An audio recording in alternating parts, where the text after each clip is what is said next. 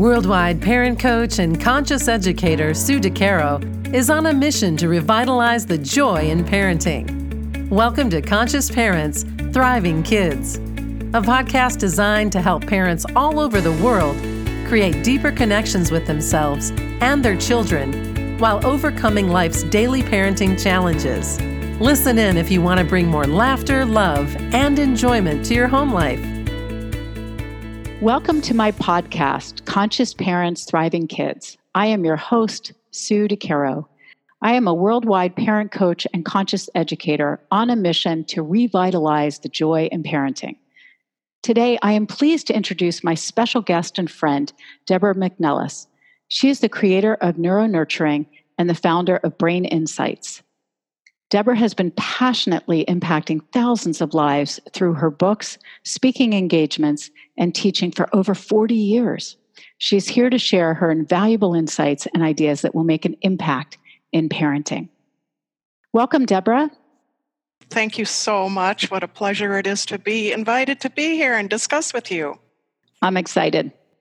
So you have created and trademarked the term NeuroNurturing. Can you tell us a little bit about why you felt this need to develop a new term and what it means? Certainly. I'm very enthused about the term, so thank you for asking about that. I started my company, Brain Insights, about 10 years ago. And the idea behind it was to share insights into the way that children's brains develop. I was realizing that even though all the research was available, and technology was so much more advanced that we were able to know what children actually need for optimal brain development. So I, as I said, created this company called Brain Insights with the idea of giving insights into the way that children's brains develop and sharing it in a easy and understandable and practical way that can be implemented into everyday life. What I started realizing was that sometimes people were feeling that they weren't getting the idea that understanding brain development could be simple. They think of it in only neuroscientific terminology, and certainly you can go into all of that. But the way I was sharing it was to, as I said, to try to make it be very understandable and practical. I think just having the term brain development sometimes just sounded too scientific or too bland to be interesting or feel like it was applicable to everyday life with children. The other aspect to it was I was also finding out that when people were realizing that the first 5 years are so critically important in the development of a child's brain, that they started thinking, well, that must mean we need to push as much knowledge and information into those kids' brains as early as possible. And a lot of academics started being pushed on young children at early ages. And that isn't what early brain development is all about. So I thought, you know what? We really need another term. We need a term that really gets more at the point of what children actually need. And so I came up with the term NeuroNurturing. We need to nurture that child's development overall, the whole entire aspect of all that a child is. And it's not just intelligence building. I love that. I think you shared some incredible nuggets that I just want to highlight here. First of all, sharing practical ways for everyday life is so important. We know how busy parents are, and if it's too scientific, they're going to turn away, perhaps, because maybe they don't have those moments to really dive in deep and engage with the scientific. So I love that you're sharing practical ways for everybody and everyday ways to make our children or help our children grow through nurturing.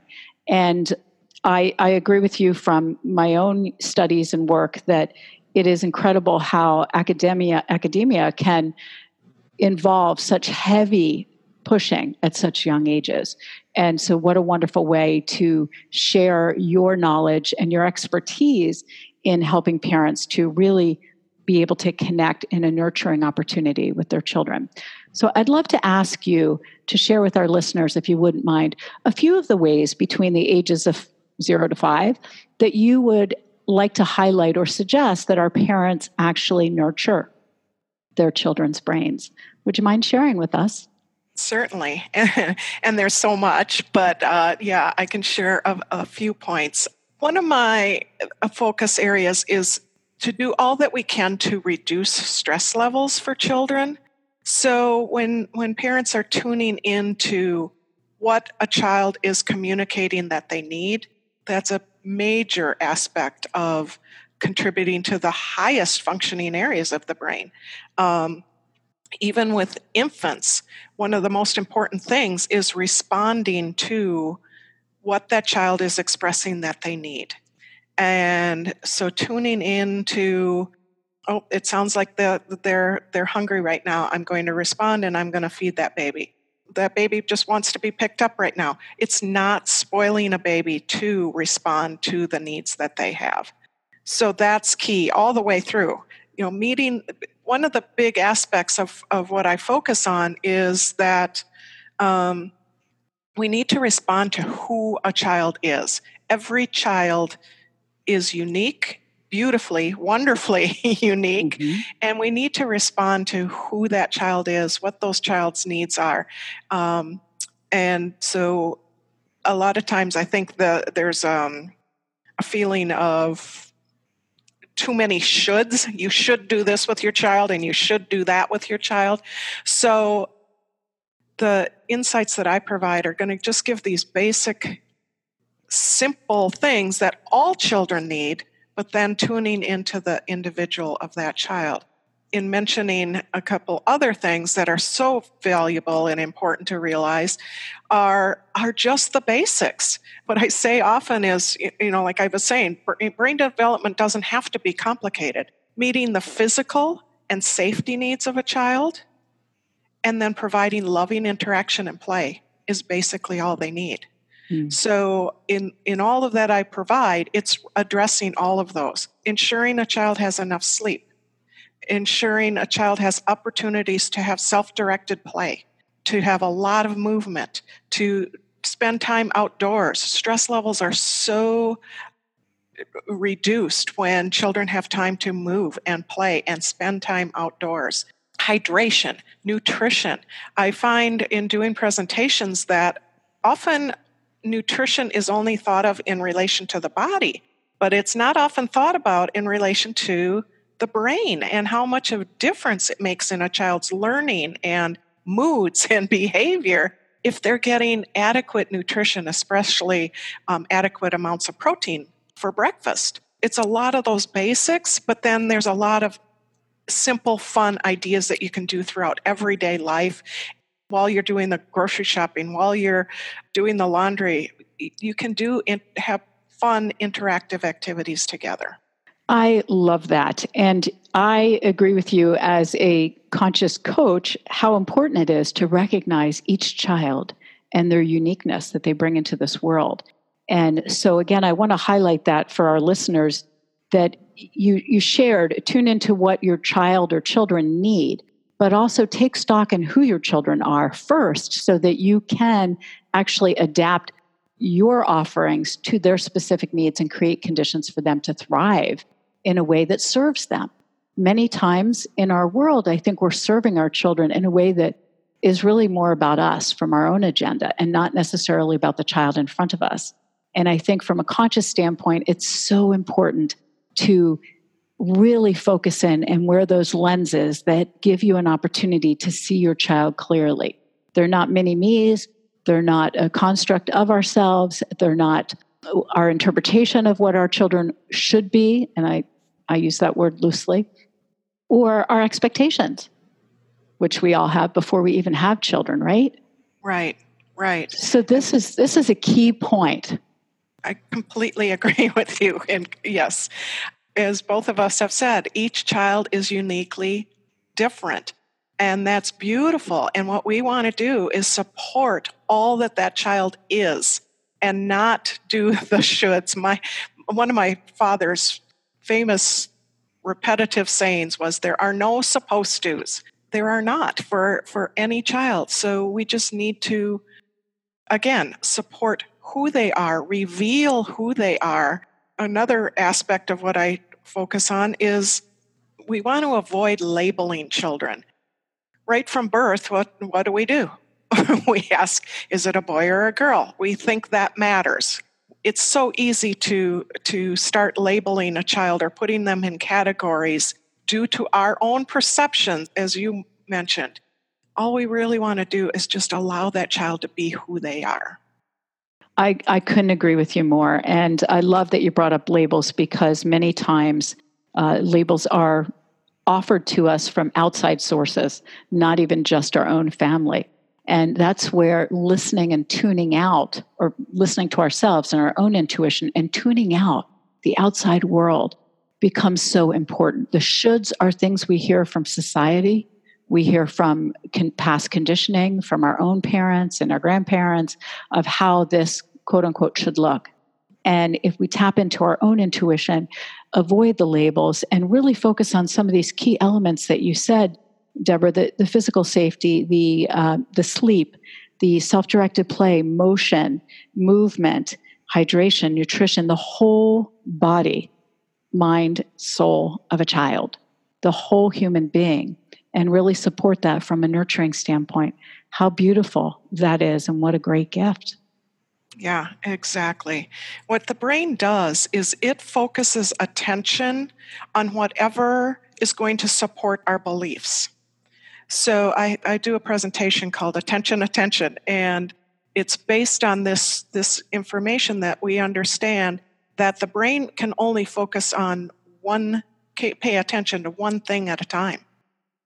And often people kind of stop and pause when I say that, because we can do more than one thing at a time, but we can only pay attention to one thing at a time. And what that brain does then is focuses attention on whatever is going to support our beliefs. We can use that to be more conscious parents. We can understand that I need to consciously focus on who my child is and the best within my child, and pay attention to that. Because, for example, if a parent has the belief that their child is naughty, let's say it's a 2-year-old. I have this 2-year-old that is so naughty. Well, okay, first of all, there's a label, right? So if you have that, you form that belief, you're going to notice, your brain is going to follow suit with what you believe and look for all the evidence that supports that what your belief is true. So it's going to pay attention to, oh, yep, look at what he's doing now. Oh, look what he's doing now. And focus and just see, he is so naughty. And what can happen from there is not only that belief is reinforced for the parent, but it can be transferred to the child so easily. Stop being so naughty. Oh, you're such a naughty boy. Or talking to another adult. Oh, yeah. I'm working with him because we got to get him behaving better. He's just so naughty. There's the label thing, and it can be transferred to that child, and that child's now focused attention is on what? That he's naughty. And it's a self-fulfilling prophecy. And so to shift that, one of the phrases I just absolutely love, has become a mantra of mine, I use it a lot in my work, is what you focus on grows. So when, as you said, you actually consciously focus on who your child is and the best in your child, the gifts, the strengths, the beautiful things that your child has to offer this world, you see more of that. You see more opportunities to focus on that, to highlight that, to engage in that, and to be curious with your child and for your child in new ways. Exactly. But one thing that we have to be cautious about in doing that, though, is that we avoid labeling for the positives as well. Mm-hmm.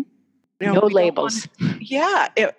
So what I advocate for is just making statements about, wow, look at you cleaned up your toys without being asked. You're just making a statement rather than, oh, you're a good girl or you're a good boy. So we want to avoid labels either way and just make statements and help a child to learn to self-evaluate. Like, oh, you look proud of yourself, and let the child self-evaluate instead of becoming dependent on the approval or the judgments of other people. I love that. And then the child takes ownership of who they are in this world and from their own self-esteem and their own internal motivation and intrinsically fueling them to continue that path. That is beautiful. Parents need to do it for themselves as well. It's so easy at the end of the day to say, oh, I didn't get that done. Oh, I should have handled that better. I didn't do that well. Instead, we need to turn it around and focus our attention on all the positive things we did throughout the day and acknowledge that for ourselves. I couldn't agree more. And it is something that we all need to help each other. All of us, parents and individuals in the world, need to help each other and support each other around that because we are the models for our children. And self-talk is one of the key elements in really fueling ourselves and moving forward in a positive way. I would love to invite our listeners to check out your fabulous website. It's braininsightsonline.com. And Deborah has some wonderful offerings on her site that you can take advantage of that will actually help you in moving forward with all of the things that she shared and many more. And Deborah, I'd love to thank you for joining me on my show today and wondered if there are any parting words of wisdom that you would like to share with our listeners. In summarizing what I was sharing, go from your heart, be who you are, and the more you're going from your heart and who you are will allow your child to be all that they are. Because we now know that there are also neurons within our heart, and our heart is giving our brain messages as well. Thrive from your heart. Such valuable information. Thank you again for being here with me today, and thank you for joining us on our show. I look forward to seeing you next week as well, or being together as you listen to my podcast. Thanks so much. Thanks for listening to Conscious Parents, Thriving Kids. If you like what you heard, please subscribe, rate, and review at iTunes or wherever you listen in. And be sure to visit DeCaroParentCoaching.com for a free download of 10 ways to connect with your child.